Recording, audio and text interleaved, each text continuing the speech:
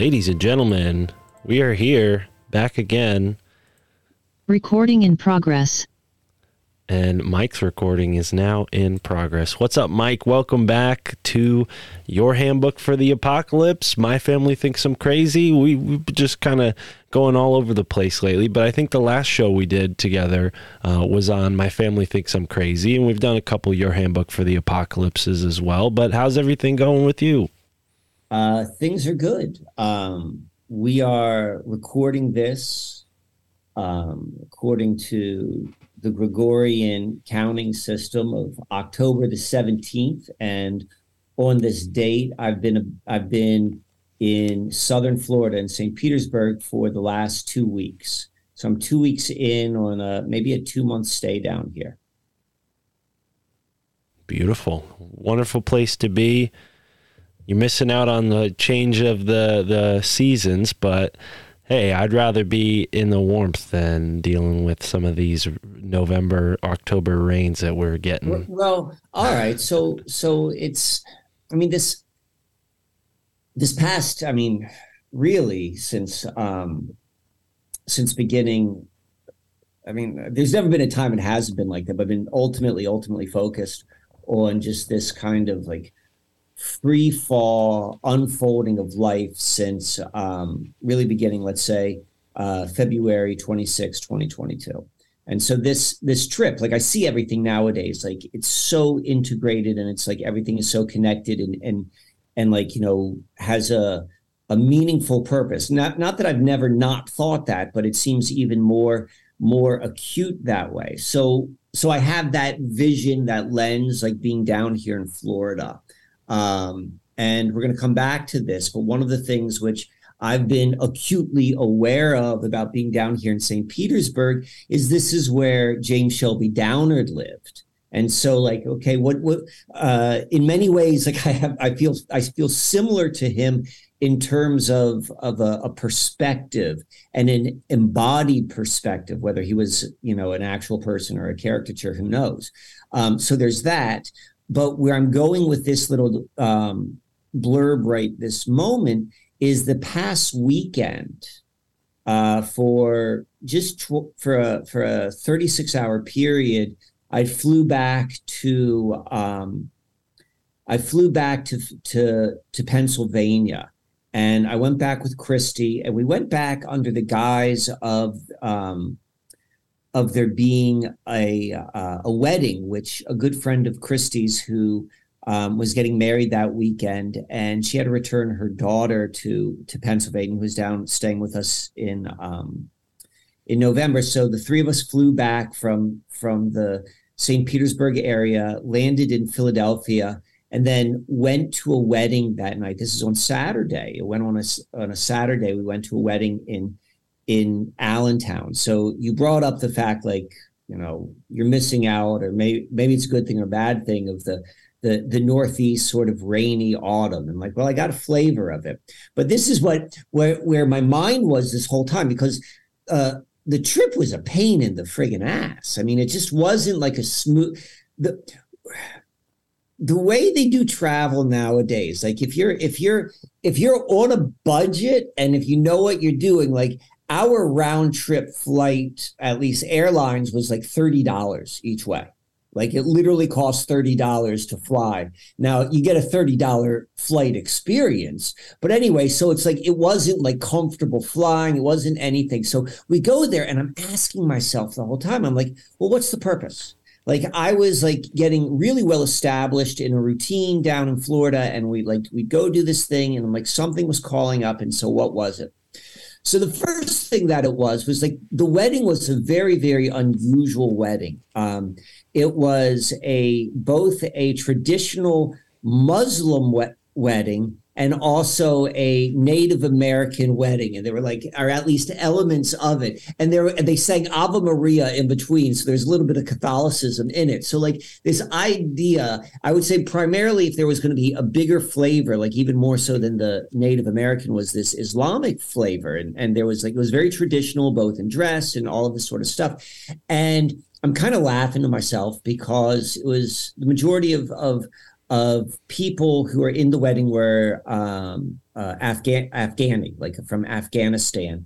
And this was like coming right off of the, like, the worldwide jihad day. Like there's all of this like sort of talk in the public sphere space about the worldwide jihad day. So I'm like, I love the fact that I'm going to this Muslim wedding, like within that window of time. So we go to that. Well, and for people who might be listening, months or years ahead from now, today is October 17th, and we're talking about Friday the 13th weekend, October 13th, 2023, right? So was the wedding the 14th or? It was the 14th, exactly. Okay. So it was the 14th when we went there. And so I'm going to build on a couple different points, and then like, let me just like add all of these points in, and then I'll stop and we could go into it. So the last time, I've been to St. Petersburg 3 times since the whole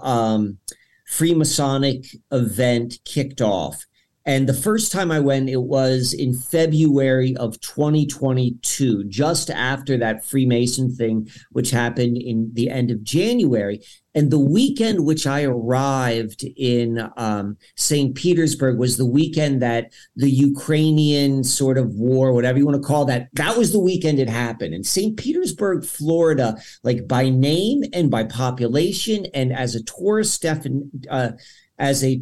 destination, like resonates deeply with like well-to-do Russians and Eastern Europeans and Ukrainians. So like to be here during the Ukrainian time, like I talked about that in the past. And so then to be here again when the whole sort of like Israeli, like this Israel thing kicks off again, I'm like, okay, this is 2 times now that upon arriving in St. Petersburg, which particularly where I'm staying in what's called the historic Northeast section, I mean, this place is like, it's Jew central. Like my sister's a Jew. So it's like, I say that like not like, I just say that like without like an externalization from it. Like it's close to my experience, but it's like, it's really like, like Israeli and Jew and all this sort of stuff. And like, then go into the Muslim thing. So like, all of that was like in play. And Friday the 13th, I'm like, look at all of this stuff which is unfolding. And then I'll just touch this. We'll go into this in another moment. Like I became aware of this other thing, which is interesting. Actually, I'm going to save this for later. I'll save that one for later. So the last thing was, so I was aware of that, how does this tie into the timing of this event, which, Mike's experience of coming down to St. Petersburg, then going back up to Florida and so forth. And like the timing of World War III, quote unquote, the timing of World War III. But then, what I would say is probably, in my opinion, the most significant meeting that happened. Like, me going to the wedding was mostly like, I felt like it was just kind of like comical in the fact that there was a collapse of a false narrative, that being of like the coming World War III. But what did occur, which did seem very real, was I had a meeting with a friend of a friend. So there's a very good friend of mine who I met with on Sunday night. So the following night, and he and his lady, me and Christy met with them both. They're about to give birth, and they had another friend who was in the area. And it's this other friend which was so important for me to meet, because this he's my age. He's actually 3 months younger than I am, but he has lived an unpaved life for the last 35 years. And I really wanted to meet him. So what do I mean by the unpaved life? Like there's an understanding of the paved world and the unpaved world. Like this guy, like literally has never had a driver's license. This guy has literally never paid taxes. This guy literally, like all of the things which is like that other sort of lifestyle, like he has not been part of it. But he is not like a homeless dude. And it's not like he came from outside of the paradigm, because like his father was a vice president for Chase Manhattan. Like, he's from that world, but at a very, very early age, he found a way to drop out. He was like, I know that I'm not going to live in this world, and I know that I'm not going to be part of it. I'm never going to have a smartphone. I'm never going to have a driver's license. I'm never going to do these sort of things, but I'm going to live like as like a life. Like I still got to I'm still a human being with like all of the things that human beings need to live. So this meeting with this guy who goes by the name of Weathered Carrot or Dub C, that to me was really, really instrumental for me, because I've never actually seen someone who lives like that, and who lives like that in such an established way, like not being like on the outskirts of Skid Row, but like in a thriving sort of way. Likewise, him meeting me, I think, like really scratched an itch for him as well. So that was a coming together. It was a meeting that was really important to happen, particularly in what's unfolding in my life, maybe what's unfolding in his life, what's unfolding in the world, and the sort of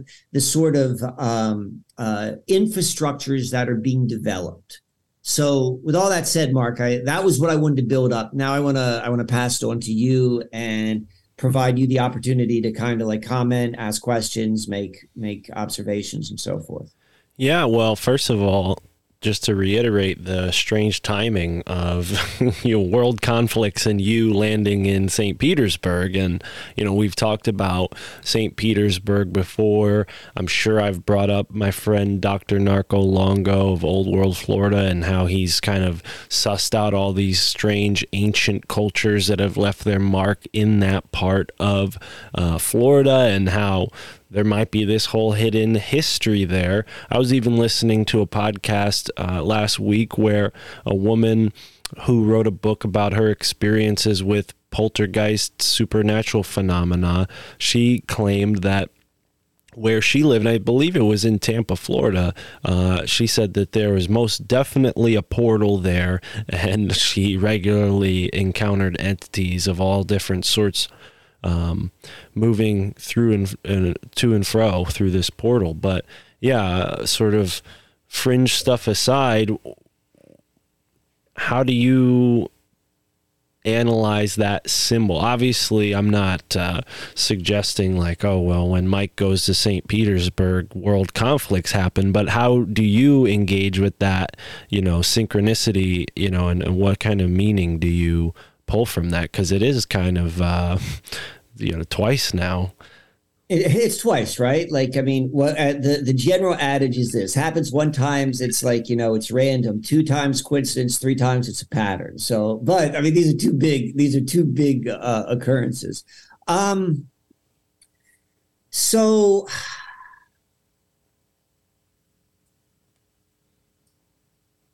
both of these stories, right? Like they're like big heartstring stories, and they're big polarization stories, like the Ukrainian war and this thing in going on in Israel and Palestine. So time will tell to see if like this thing in the Middle East lives up to its what it's being sold as, which is usually like fear porn / distraction. And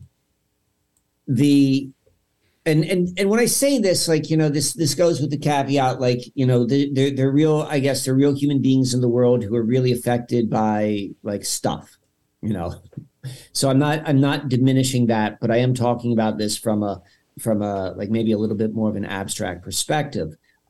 We saw with like the funniest thing with in my opinion, and I never got like, I stopped really caring about a lot of the international or national events, like what's going on, but the idea of like the Ukrainian president, being an actor. Like literally the dude was an actor, and like, just like that whole ridiculousness. And one of the things I saw as it related to this recent thing, which is going on in Israel, is it had like a press conference, and there was this guy, and he was dressed in IDF, like Israeli Defense. I don't know what the F stands for, like their military, like in their uniform having a press conference. But it was like a dude who's a congressman in the United States, and it was filmed like on the Congress building. It's just like another one of these like wag the dog sort of scenarios. Like so when it comes to these stories, like there's like it's not even a far-fetched. It's not even hidden the fact of like this is just all theater. It's always been theater, and it entices people. And when I went to the house, which I stay at sometimes in Pennsylvania, the River House, I talked to someone who lives there who's got a lot of emotional currency tied into Israel and Palestine. And he sat down with me and he talked to me for like 20 minutes all about like, this is why we're getting close to World War III, and why this is like, why it's the end this time. And I'm not interested in having conversations with about that, because time has shown me like, no, this is just one thing to get people all worked up, is something else has moved forward. So I'm kind of like giving a long answer to your question. It's like, what do I make of this, that this has happened 2 times? Like, to me is like, it's happened 2 times that like this story of like fault, like this fear of there being a like we're one step closer to nuclear holocaust. And maybe this goes into like that Oppenheimer story, which we talked about this summer, and like, whether or not nukes even exist or not. But like this story of like nuclear war and nuclear holocaust as a boogeyman, like that's a big deal. Like, that's in a lot of people's minds. And to see the ridiculousness of that, I think is important for me. Particularly as it relates to James Shelby Downard sort of conspiracy downward spiral, which is these like fear-based boogeymen, things that you have no control over, which are going to scare you and keep you up at night, which are just like fear-based. Like if there really are nuclear bombs are going to come, like there's nothing you could friggin' do about it. Like you might as well be worried about like getting struck by lightning. Like we know that's part of the play in here. And so like that's in play. So maybe it's that the ridiculousness of the story, but then coupled with like, well, what is real? Like, Israel, what is real? What really is happening? And like, as we're having these conversations about like, false stories, and this is real and that's not real. Like the one thing I can say for certain is what's continually moving forward all the time is like that 2-step towards like, blockchain, Web 3.0, the like reality becoming just web-based, and all we're hearing are these false stories with false boogeymen, as no one's really like noticing the boiling or concerned about the boiling water around them. And so that seems to jump out at me. And becoming aware, and this ties into that conversation which I mentioned earlier with Dubsy, Weather Carrot, which is like, what are the alternative options for people who are seeing the stories as they're being manipulated during this window of time, to possibly not go down a particular timeline. Yeah. James Shelby Downard and the downward spiral. That's interesting that's at play. I'm sure there's other factors at play, but I agree with you in the sense that when it comes to the global stage and the goings on of the fear porn, I've learned to just tune out. And it's kind of funny if I could maybe share a little bit about what's happened in my week, because it contrasts a bit with what you just said.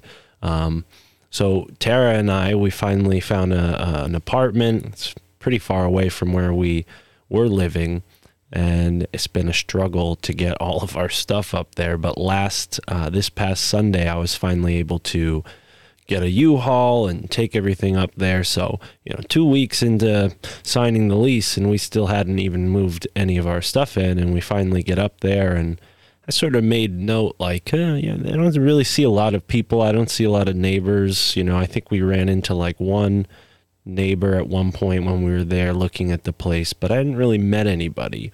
And my friend who met me through the podcast, this gentleman named Marshall, he has his own denim company where he, sews these really beautiful jeans and jackets and all sorts of other products out of denim. He is in town. That's where he lives, and that's where his factory's set up. So he's kind of like my, only link in the town. So he helped us move in, and as we were moving in, right about when we were finished, he began to tell us a little bit about what he knew about the building that we were moving into. And the night before, I was sleeping, about to go to sleep, lying in bed, and I was thinking about this jacket here that I'm wearing and how these patches need to be sewn back. And I'm kind of, I'm thinking to myself, I could probably do it myself, but the last time I sewed it on, I just did a little, hand stitch. I started just thinking about sewing and how a sewing machine works. And it's kind of a baffling thing. How does a sewing machine work? When you really think about it, how does it get the pin, up and down? But synchronistically, Marshall tells us that next day that the building that we now live in is where the sewing machine was invented. So the night before, I'm not sleeping in the building, but I was, at where we were previously staying. I have this sort of like just premonition type thought about sewing, So that was one little strange event. But then this morning, after we spent our first night there, I went outside to the car. We're about to leave, and I run into a neighbor. He doesn't live in our building, but he lives nearby.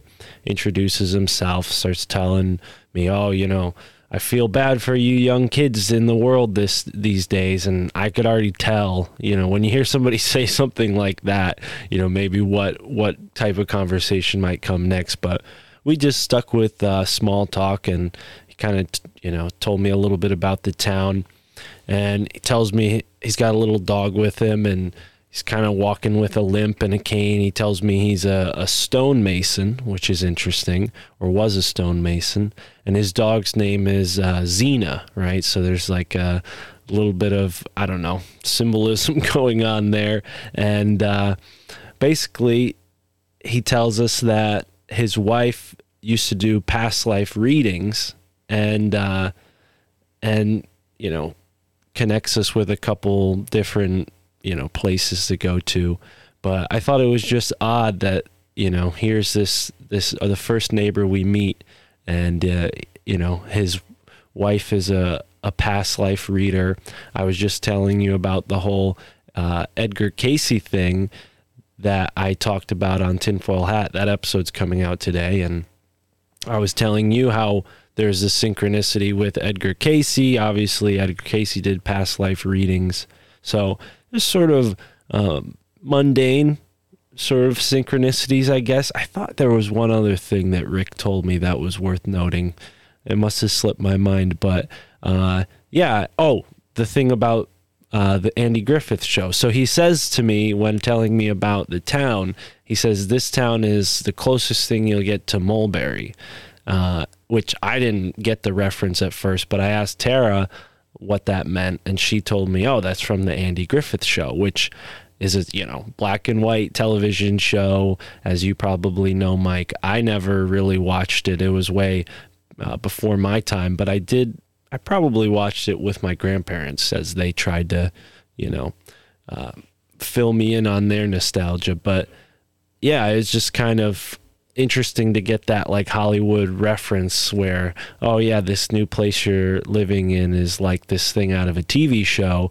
It kind of made me think of the Truman Show in a way. But on the other side of the coin, I'm really excited to live in a place where everybody knows each other, you know, because where I grew up, it's like, you know, tens of thousands of people and, you know, 3 or 4 different school districts in one town. And so, you know, you don't really feel that same energy of everybody knows each other. It's more like, oh yeah, in our neighborhood, we know each other, but that it doesn't really extend to the whole town. Whereas this town is just this little quaint little place out in the middle of the woods. Everybody knows each other. So, and it's right on the Farmington River. So yeah, new things on the horizon. But it was interesting that, you know, the Friday the 13th was this past weekend, because it was almost like we had to get past Friday the 13th before we could move in. It just kind of felt like something changed energetically after that. And I also knew that the 14th was the eclipse, right? And although we couldn't see that on this side of the country, I think it was just the West Coast that saw the eclipse. An eclipse is not exactly a good omen, according to a bunch of cultures. So kind of weird that Friday the 13th and that eclipse lined up with each other, all when these major things are happening on the world stage. So all right, there's a bunch of things I want to comment on. First, when you sent me that text and you said like Mulberry, I was thinking that was literally the name of the town in Connecticut. And I was like looking for that. I didn't realize like you're making, like I didn't put one and one together that it's actually Mayberry. Mayberry. That's what I meant. Is what Andy Griffith's show is. And we could go down that line, but there's other things I think a little bit more intriguing to talk about. The sewing machine is definitely interesting. And I'm gonna show restraint and not go down that path, but definitely as it relates to like what sewing is a big deal. Sewing machines, and then its change of the movement of paradigm in culture. But let's go into what I think is interesting is probably the last things which you were talking about was like the whole sort of like what you were talking about as it relates to how did you describe it, that the energy needed to be passed to Friday the 13th? Well, and what I left out is there's a lot of like just stress and, you know, arguing and things, like not just between me and my significant other Tara, but, you know, with the family, you know, it's a lot to move out, and the situation we're in was stressful and still is in some ways. But Friday the 13th and this eclipse felt like it was almost like it all culminated then, and then it sort of phased into new energy after that, right? That's the best way I could describe it. So okay, so that's I want to just talk about a couple of those things, because I find these topics really, really fun to like deconstruct. So first off, like, what is Friday the 13th? Friday the 13th is an egregore, right? Because Friday the 13th doesn't exist, because it's based upon things that don't exist in reality, but like in objective reality, which first being there being a calendar, and then the Friday. But that being said, on a certain level of reality, obviously in the minds of people, like Friday the 13th exists, and there's a history associated with it, and the supposed history is what, that the Knights Templar Jacques de Molay was burnt at the stake on Friday the 13th. Isn't that like the supposed history of why Friday the 13th is an ominous day? Yeah, the more condensed version is that the Templars were banned on that day. But yeah, when you go into the details, they'll tell you about Molay. But yeah, Friday the 13th, that's when all the Templars were basically banned from the Catholic Roman Empire. Well, wasn't he like Mole was burned at the stake? Yeah, at least that's the story. Yeah. And so then, like, so I think this is fascinating because then, like, this is when you begin to like ask the question, like, who are the good guys, who are the bad guys, right? So because like Mole and like the Knights Templar, like depending upon whose history is like, are they good guys or bad guys? Are the Knights Templar, are they like worshippers of Baphomet, the goat-headed Satan devil, and they're all a bunch of sodomites who are like, you know, and like the burning of them, and then they cursed. Like why Friday the 13th became a bad day? It's because they cursed it. Like they put the curse. And like, so is it that? Or are they like the Knights Templar? The Knights Templar were the keepers of the Rose line. They were the protectors of the mysterious bloodline between Mary Magdalene and Jesus, and they kept that line protected. Like, is that the story? Like this is like where like, and this is why like it's really an egregore. Like it's like it doesn't even matter like whether these stories are accurate or not, or which one is accurate and which one is not. Like they've got weight to them. And now because of them, like, you know, like we've got like we collectively, like there is weight to it. And now like whether or not you're superstitious or not, you're aware, well, Friday the 13th is something going to happen. Like it's become its own individual, like that's what I mean by an egregore. Like it's got a life of its own. I find that sort of stuff fascinating. So we've got that. But then to tie that to eclipses. So now we've got eclipses.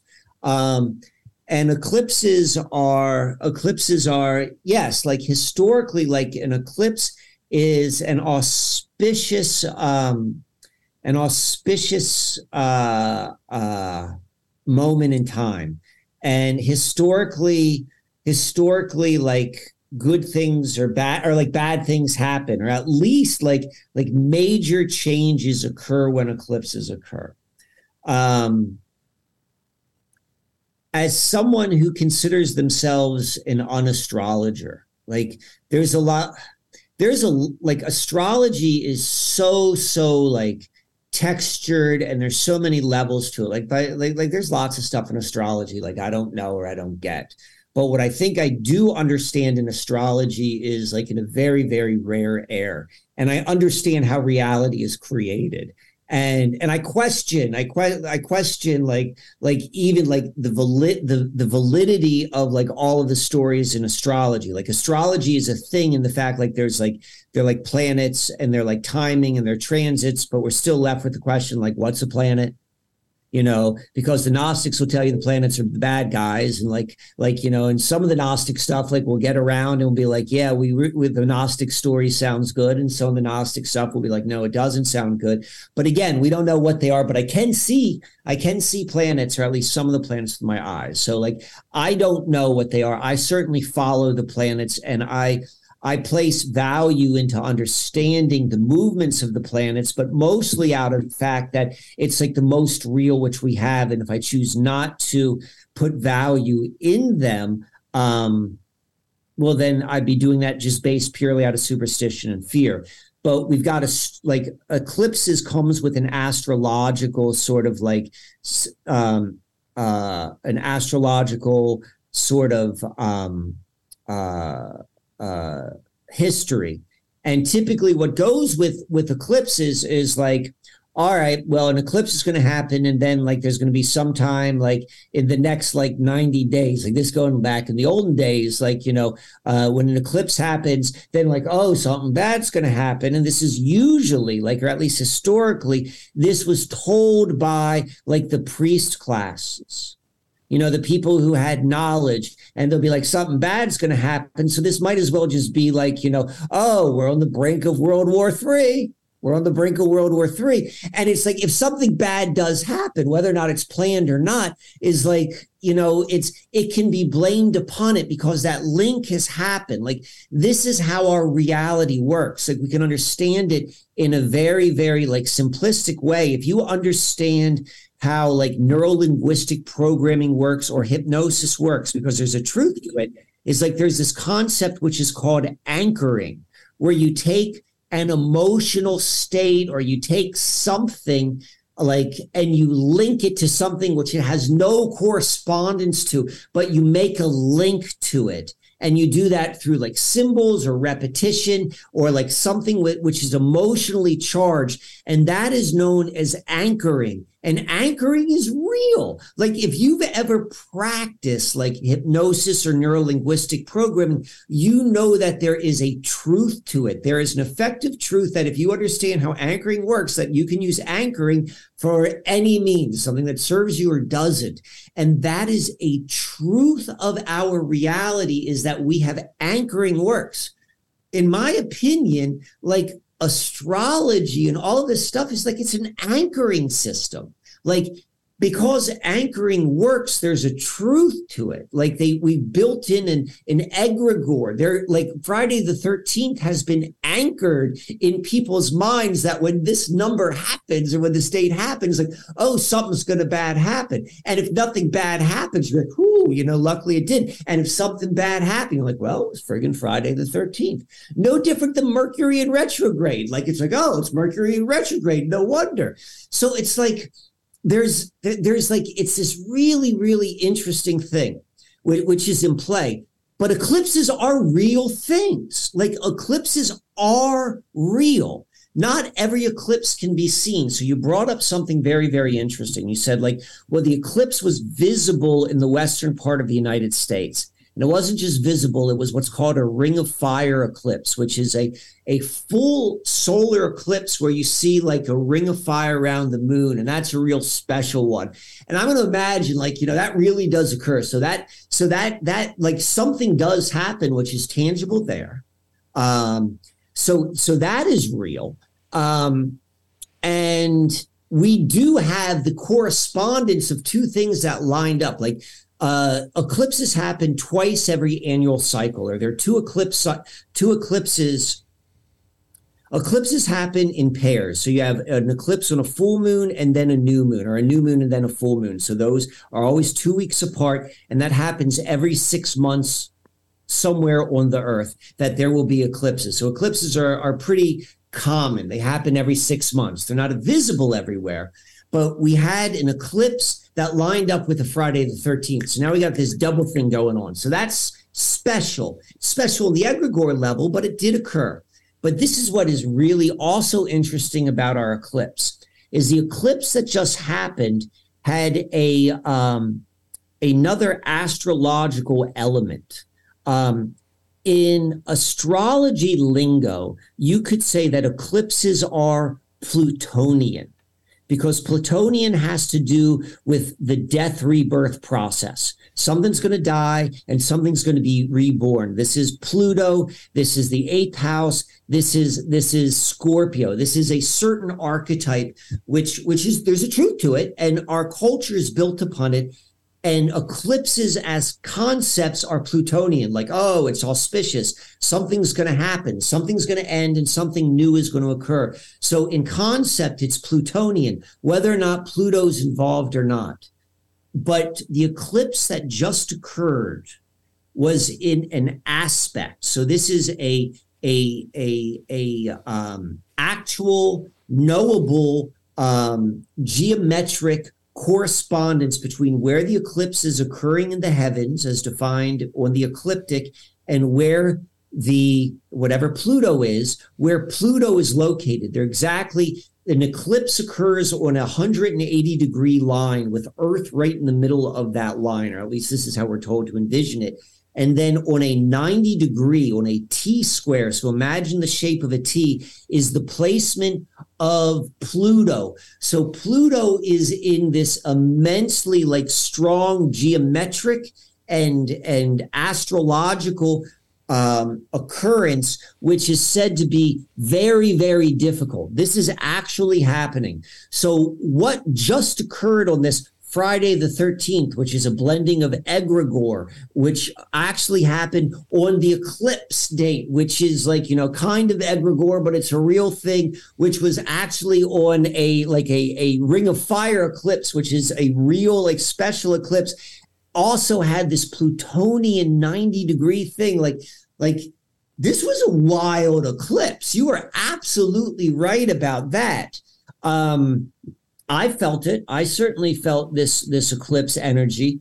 Like it was an intense time for me. But I also, so this is what I do in my own practice. Like, so Christy and I, we build the starboard for on the core, the changes of the moon. And so an eclipse is always on a full moon or a new moon. And we built it right before we left on the 14th. We did on the 13th. The eclipse was actually on the 14th, I believe. And we put on what's known as our composite chart, which is where the planets are, where of two people, if you take two people's charts and then you do the midpoints of all of their planets, so the midpoints of your two suns and the midpoints of your two moons, that becomes a composite chart, and that becomes a symbol of two human beings, like particularly if they're in a relationship. So we put our chart on there, and our composite sun happens to be on the same place where the eclipse occurs. That would be 24 degrees Libra. So this was a very personal eclipse as well. So all of that being said, by doing this, by bringing awareness, conscious awareness to all of this egregore stuff, to all of this like scary story stuff, you can diffuse it. So, or at least that's a theory which we're playing with. So we go and we do that. I don't want to interrupt, but I forgot something that might be very important. Tell me. I just turned 29 on the 11th. So all of this is also like my Saturn return. Yeah. Totally. When you said Libra, I was reminded of that. Yeah. Yeah. So, so without a doubt, your birthday is, so the eclipse was the 14th. You turned on the 11th. Is that what you said? Yeah. So that would be 3 days later. Like that's definitely in the eclipse window. And even more interesting, Mark, is because I've told this story many times, is when that whole sort of Freemasonic presentation, which I had, it was kicked off on the eclipse that happened on my 50th birthday. That was when I received my invitation. This is the eclipse on your Saturn return, if you will. So it's like, yeah, like there's Saturn is in play for you. So that also brings in another element. So again, like, you know, are these real? There's a question is like, is Saturn return is a real thing? Like Saturn really does have a 29-year orbit. But then the question is like, well, what does that mean?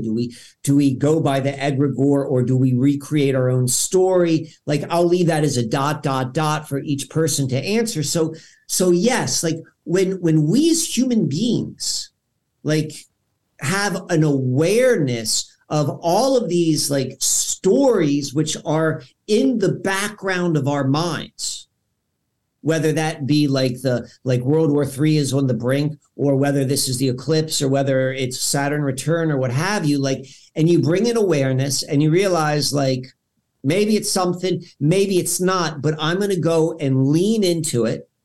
And I understand as much as I possible can understand what this stuff is. And I stand with the mystery, because it's still a mystery. I don't understand any of this crap. I don't know where I am. I don't know how we got here, but we're here, and we can begin to like demystify what can be demystified, and really, really embrace what can't be demystified. It's like, this is where the power comes in. This is why I said like that meeting with Dub C was so important for me, because he felt like, I'm like, this is a key meeting for me as an individual at this key time. And this was like, at the very least, an eclipse on with the Plutonian square should at least feel difficult. You should at least feel a squeeze, whatever that squeeze is, just like what you're talking about, like a move. Like a move is always a squeeze, and like all the things which you're saying. The last thing I want to say, like what happened. So this is really, this is kind of funny. So we go through this whole sort of trip, all of these things, it's intense for a variety of reasons. And then we have to fly out of the Philadelphia airport, and it was like a 11 a.m. flight. And that night we slept the River House in Lancaster, which is, a good 90 minutes away. And so like just the travel to get into Philadelphia and get to the airport, like all of that's like a thing on like a Monday morning. And so we arrive at the airport and like bunch of bumps along the road to get there. And we arrive at the security checkpoint. And it's a real interesting energy to have to carry, because I know like how energy works and what you carry. And like, I don't want to put on a certain coat, but at the same time, it's like, I don't want to be in the Philadelphia airport on Monday and fly and go through TSA. So this is like part of my own sort of like walking the walk. So anyway, we arrive at this airport, and along the way we had like a whole bunch of interesting like signs, like one sign being like everything's gonna be all right sign, and the other sign being like like danger Will Robinson. So we get to the airport and we're already like running late. We wanted to get there probably like 40 minutes earlier, but we finally get there 40 minutes behind when we were hoping to arrive. And it is the longest line I've seen at security since like September 11th, 2001 time period, when the lines were ridiculously long. And like Philadelphia airport is like just not not an efficient airport. So we're trying to figure out like, well, how are we going to move through this line quickly, all this sort of stuff. And next thing we know, like a Philadelphia airport cop just walks by and said, "Hey, there's another security checkpoint that doesn't have a line if anyone's interested." We're like, "What?" And us and maybe like 10 other people, there are thousands of people in line, like hear them. And so this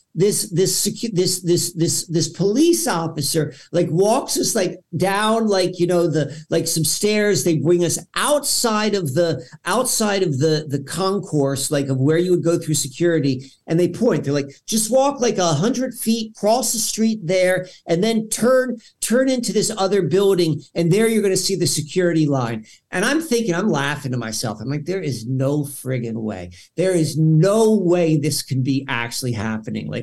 I'm thinking the cop is out of their mind, but I'm like, well, what am I going to do? I can't stand in this really long line. I'm with like 10 other like randos.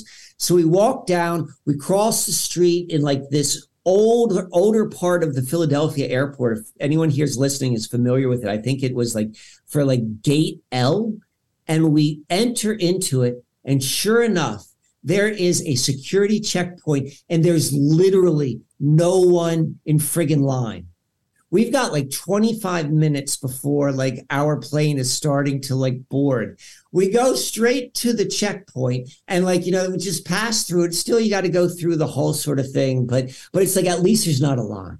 And we go through the line, all that sort of stuff. We're on the other side of the airport. So now or on the inside now, we've passed through security. We got to walk through it. But like the point of the whole thing was like, we went through all of the Eclipse. We went through the 4th of July. We went through the Islamic wedding on the day of jihad, like all of like the scary stuff. And it was like, and at the end of the day, like we walk through the security checkpoint. We go through, we get on our plane and get to sit in the emergency aisle row for free to boot. So it was like, that was kind of like what that experience was. And I'm sharing this because to me, like a lot of that felt like this dance between like this egregore energy of like scary things and like bad things happening. And then like, how you hold your energy, or what stories you choose to go and put value in. Yeah, absolutely. Well, that's a blessing there. I mean, parting the virtual seas to make it aboard. Wow. Good luck on that. But yeah, I hope I have the same moving forward with everything in this new place. So it's an auspicious symbol for sure. I don't know quite what to make of it yet, but I do feel like I've gotten past the harsher aspects of it, I guess. Well, you're just stepping into your Saturn return, so you got a whole good year or two to go and play with some astrological energies and supposed tests. Yeah. But at least this is a really good time for you. Like, I mean, this is what I always say about astrology is like the more you can understand your chart, not like what all this stuff means, but or at least what it means in terms of like a Babylonian archetypical story, but what it means in terms of like the planets and their orbits and understanding where they were when you were born, what the chart really is a picture of, because that's what it is. It's a picture of that. When you do that, when your conscious mind, when your thinking mind, when your rational mind gets it, and then your higher mind, your intuitive mind, your deeper mind, whatever you want to call, like, is no longer like influenced by rational mind, superstition, or what have you. Like, that's when some really interesting stuff occurs. Like you're setting yourself up for a real for a different way of interacting with reality and playing the game.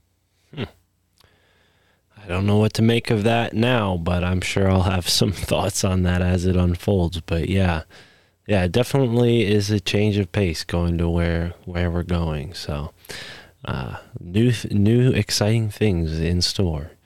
But yeah, Mike, anything that we left untied? Is there any loose ends? I've got one last story I'd like to share with you. And this is really going to be for benefits for the people who are watching this on video to really appreciate what I'm going to say. Okay. All right. So this ties in, if you will, to this idea. So this is going to go back to the question which you had originally, or how we kind of kicked off this episode, which is like, well, what is this, like World War III or like boogeyman or like all, like, what does that mean to you? So I'm going to add another layer to it. And this is part, or this is consistent with mine and yours conversation, because we're embracing the fact that there are these strange synchronicities out there. And sometimes the synchronicities could be really, really scary. But if you don't look away or blink, you realize that they're really not scary. And that comes to the fact that, like, the whole thing, like, is Mike Wan going to be assassinated by the Freemasons because of, like, the Kobe Bryant thing? So, all right. So we are going to go. I'm going to screen share for a moment. Did you give me a screen share? Let me screen share right now. I got to go and find this. Hold on. Safari, notes, calendar. Oh, here we go. Nope. Is that it? No. Here we go. Now I found it. All right, so has it popped up? Yeah, I can see it.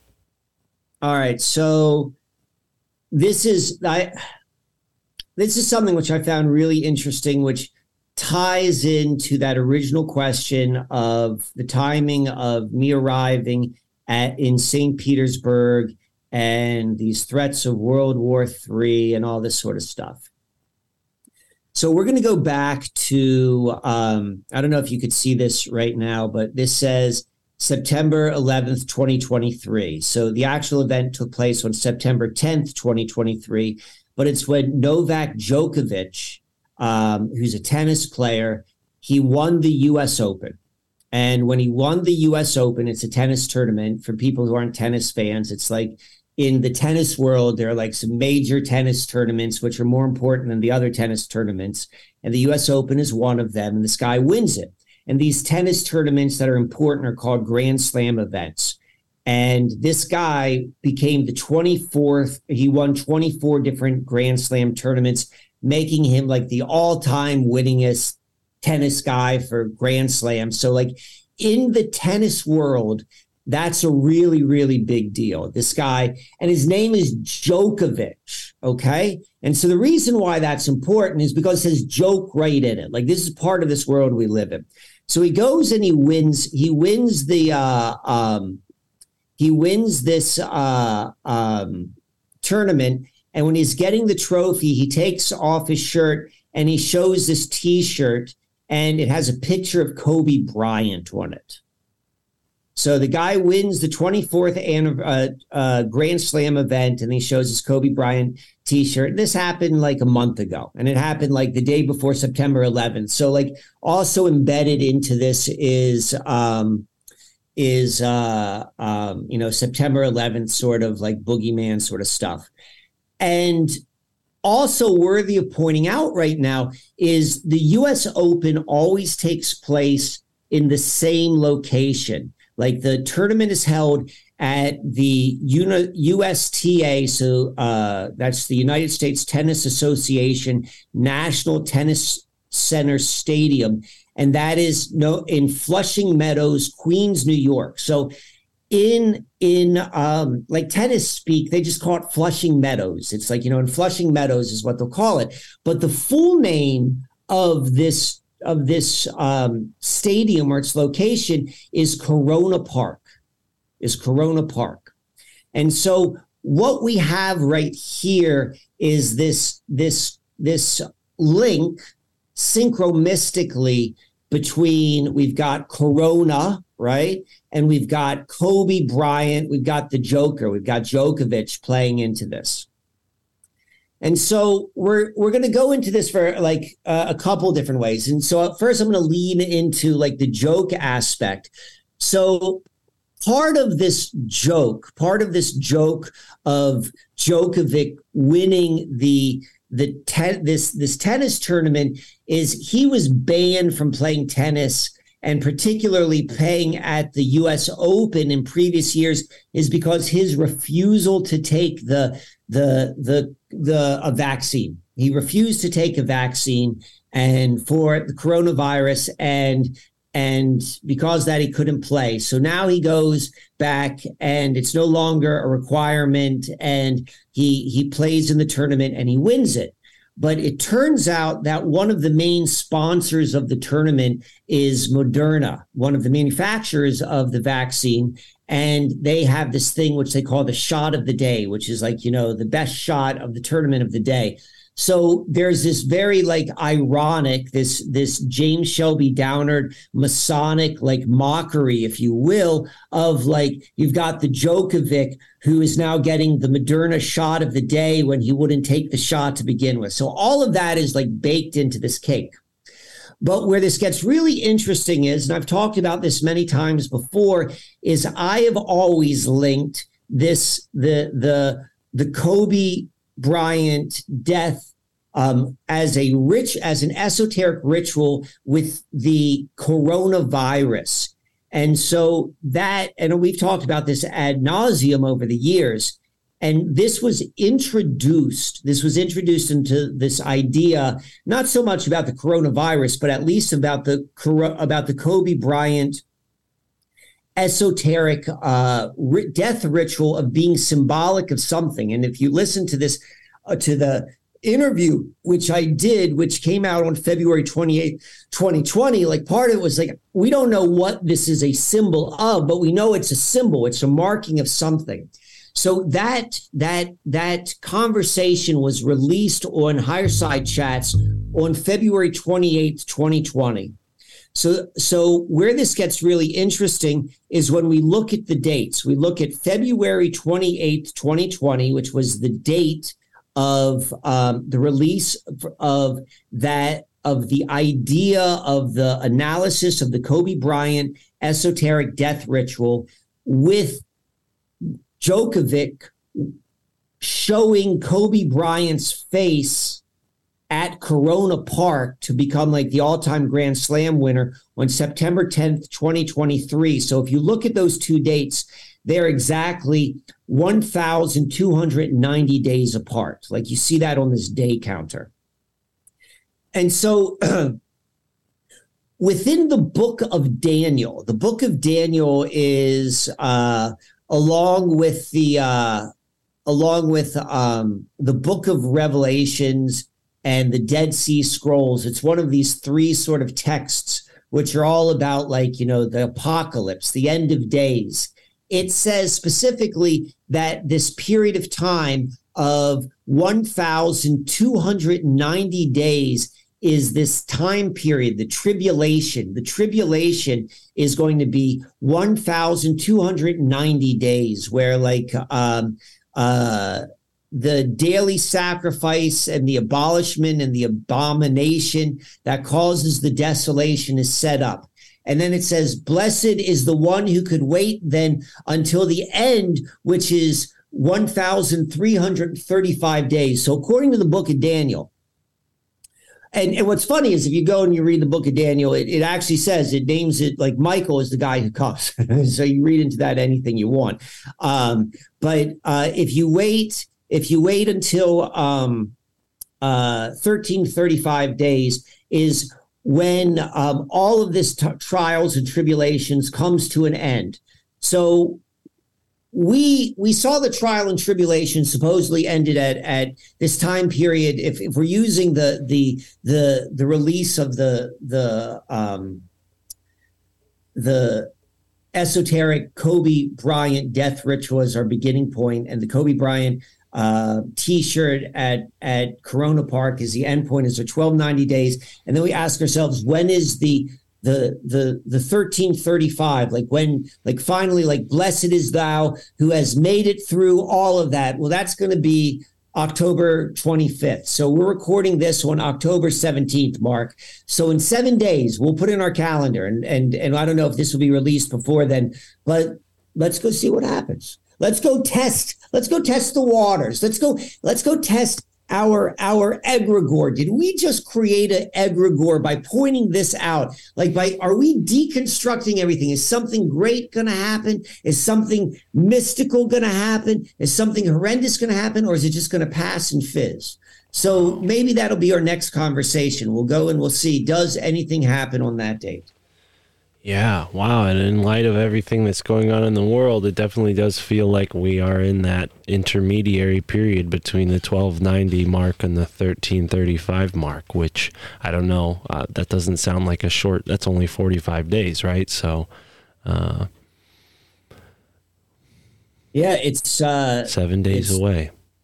It's 7 days away. I thought I had pulled up here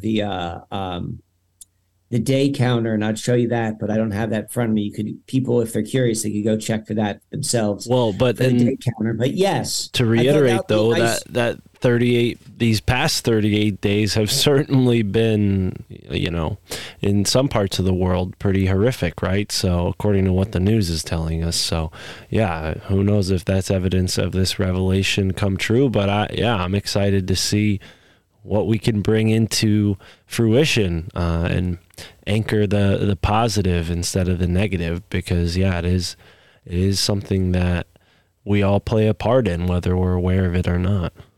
Yeah.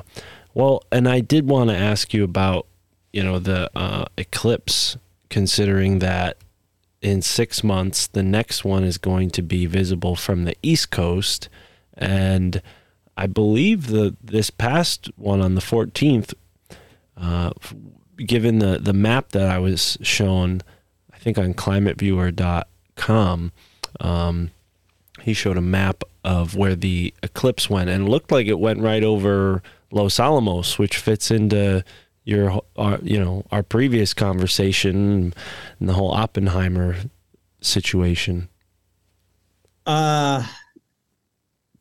I didn't even think about that. I've got so all right. So you bring up something really interesting. So you're absolutely right. And okay. So one of the things which I try to do, I do this with myself, and I try, when I'm alone with myself, and I also do that when we do these shows, is I want to look at things from all sorts of different angles. And so what that means is like saying this doesn't mean anything. This is just an egregore. This is all just made up stuff, versus there's something to this. There's some real mystery to it, and there's real influence. So it's I try to walk both of those lines, or walk the tightrope that is between both of those points. So you are right. The eclipse that just happened did go right over the Los Alamos line, or at least in theory, because I have a good friend who's in Arizona, and I know he sent me pictures. And if he could see it in Arizona, I'm going to assume that it's probably going to be visible in Los Alamos. And you're right. We've talked a lot about that on this show. So the next eclipse, which is visible, that is a really, really, really, really significant eclipse. Like something really interesting is happening with that one. And so you know what this eclipse is, which is occurring. Do you know where I'm going with this? What the one which is going to occur? All I know is that it's 6 months from the 14th, right? Or somewhat approximately 6 months from now, right? So, and from the map I saw, it said 2024. I don't remember what exact day, but it said it would happen in 2024, and the line went right across the East Coast. It looked like you'd be able to see it, basically New York State down to Florida. But I could just be... I don't remember exactly how diagonal the line is. Oh, okay, yeah. So no, more like Maine to Texas, huh? So this is the one which just occurred. Yep, and then April October 8th. 14th. And then this is the one on April 8th, and it's showing the intersection right here. Where is that intersection? Because there's another intersection which has a lot of people's interest. And when you say intersection, you mean a place where both the annular solar eclipse and the total solar eclipse could be seen. So just the past one and the future one.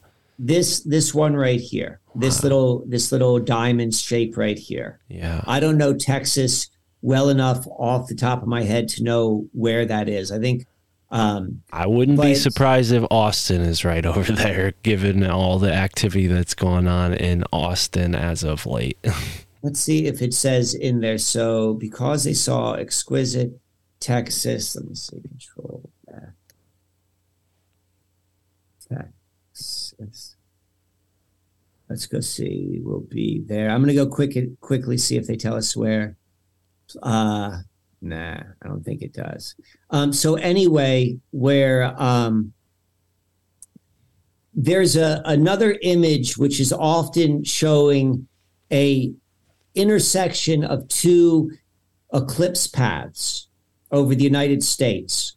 And so this one, which is happening on April 8th, actually intersects the eclipse which took place, I want to say, maybe it was 2017. That was known as the Great American Eclipse as well.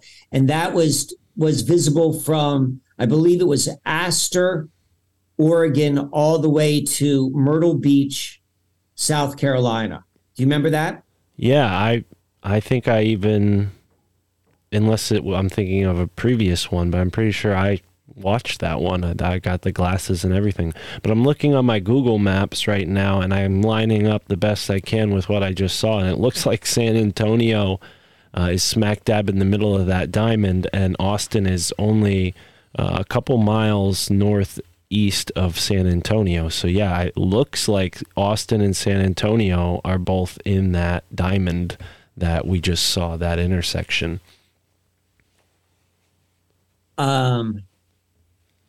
And all right, hold on for 1 second. Sure. And yeah, I do believe I did see the last Great American Eclipse. I remember kind of what was going on in my life back then too. What was going on in your life? Tell me that as I'm doing my quick pulling this up. Well, I wasn't podcasting back then, but I was right about to get into that, and I was a delivery guy, and yeah, I just remember the girl that I was talking to at the time, the lady rather, and how she gave me the glasses, and then I watched the solar eclipse by myself in my backyard at the time, and I took my crystals out and I charged the crystals in the solar eclipse, which maybe that wasn't a good idea in hindsight, but I don't know. It was an interesting experience. So let's see. What is gonna that was a really unusual. That was an unusual. The 2017 eclipse was very unusual. This is the path which it took right here. Okay. Okay. Yeah. Well, and then I didn't see that one then. And this is the one which is happening on April 4th or April 8th. Okay. And this is where they are intersecting. Yeah. Yeah, I'm thinking of a previous eclipse. They're intersecting right over, or included in this area is the Cahokia Mounds. Yes. Wow. Could you zoom in if you go back to that previous map, or will it get just I tried to. blurred? Let me do this. Control scroll. Yeah, that's what I'm doing, and it won't let me get any deeper than this. It's still Yeah, so isn't that like St. Louis area? Because I know the St. Louis is next to the Cahokia Mounds. Yes. That's exactly where it is. It's the St. Louis area. Which is right on the Mississippi River. And and it's interesting how you have that diamond or that triangle shape going from Oregon area down and connecting, Missouri and Texas there. Definitely that tracks, all the exodus of Californians and West Coasters. They all went to either Texas or Tennessee. Yeah. And so let's go back to what I was just saying, like, whatever this realm is, we got a mystery. Eclipses are a thing, and there's something predictable and unusual and mysterious about them. And they are at least egregorized to be tied into something of, to have people be concerned because, well, mostly like we always get concerned over fear, but things are said to change on eclipses. When we lean into this stuff, when we can like understand what's going on, like what you and I are doing, like when people just talk about like eclipses, and like, I know there's an eclipse at this date and like scary and stuff like that. Like it's just nebulous. And maybe what we just saw does not necessarily answer all of the things which are happening, but it's leaning more into understanding it. And you can see with your rational mind, this is where the eclipse is visible. And we could begin to see these patterns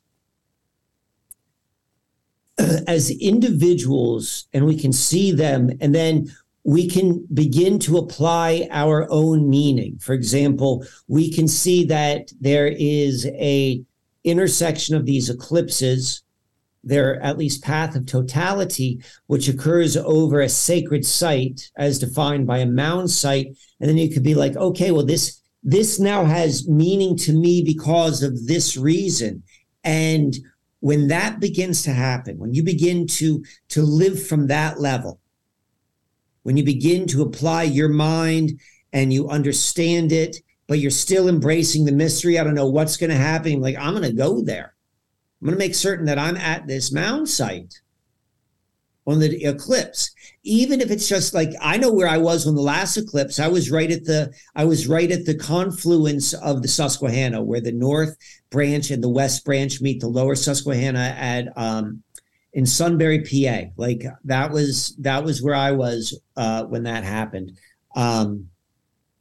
Like bringing these events into your waking experience with both like logical mind and mysterious mind, like that's when the in my opinion, we can collapse these false timelines, these false scary stories, these false narratives, and begin to like move into what the actual mystery is by pulling away all of the things that we know are just like at least potentially made up boogeyman stuff, and just be left with like the true, like mysterious stuff.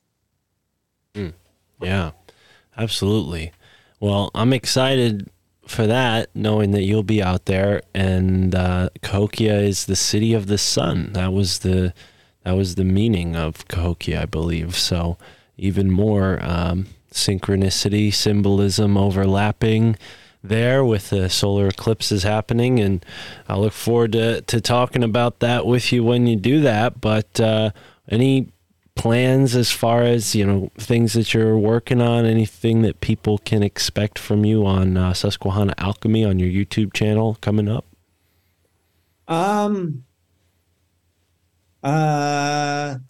Maybe I've been putting out more stuff these last couple months. I've taken a little bit of last couple weeks since I've been down here in Florida. I haven't put anything. I think I'm going to upload this video onto the channel. But what I will say is I'm doing starboard ceremonies remotely and in person again. So if anyone is interested, they just go to, like, I don't even have a website anymore, but Linktree, like you could order services that way. And that is a good way of beginning to understand one's relationship to the mystery through astrology, what we'll call astrology, without getting like locked and bogged down into like all of like the Babylonian astrological mumbo jumbo. Like what I call it is astrology without contradictions. Right on. Cool. Well, listeners, thank you for tuning in to this special edition of Your Handbook for the Apocalypse. And shout out to all the Susquehanna Alchemy people on YouTube. And thanks, Mike. Great episode. We covered a lot of ground here. Yeah, we did.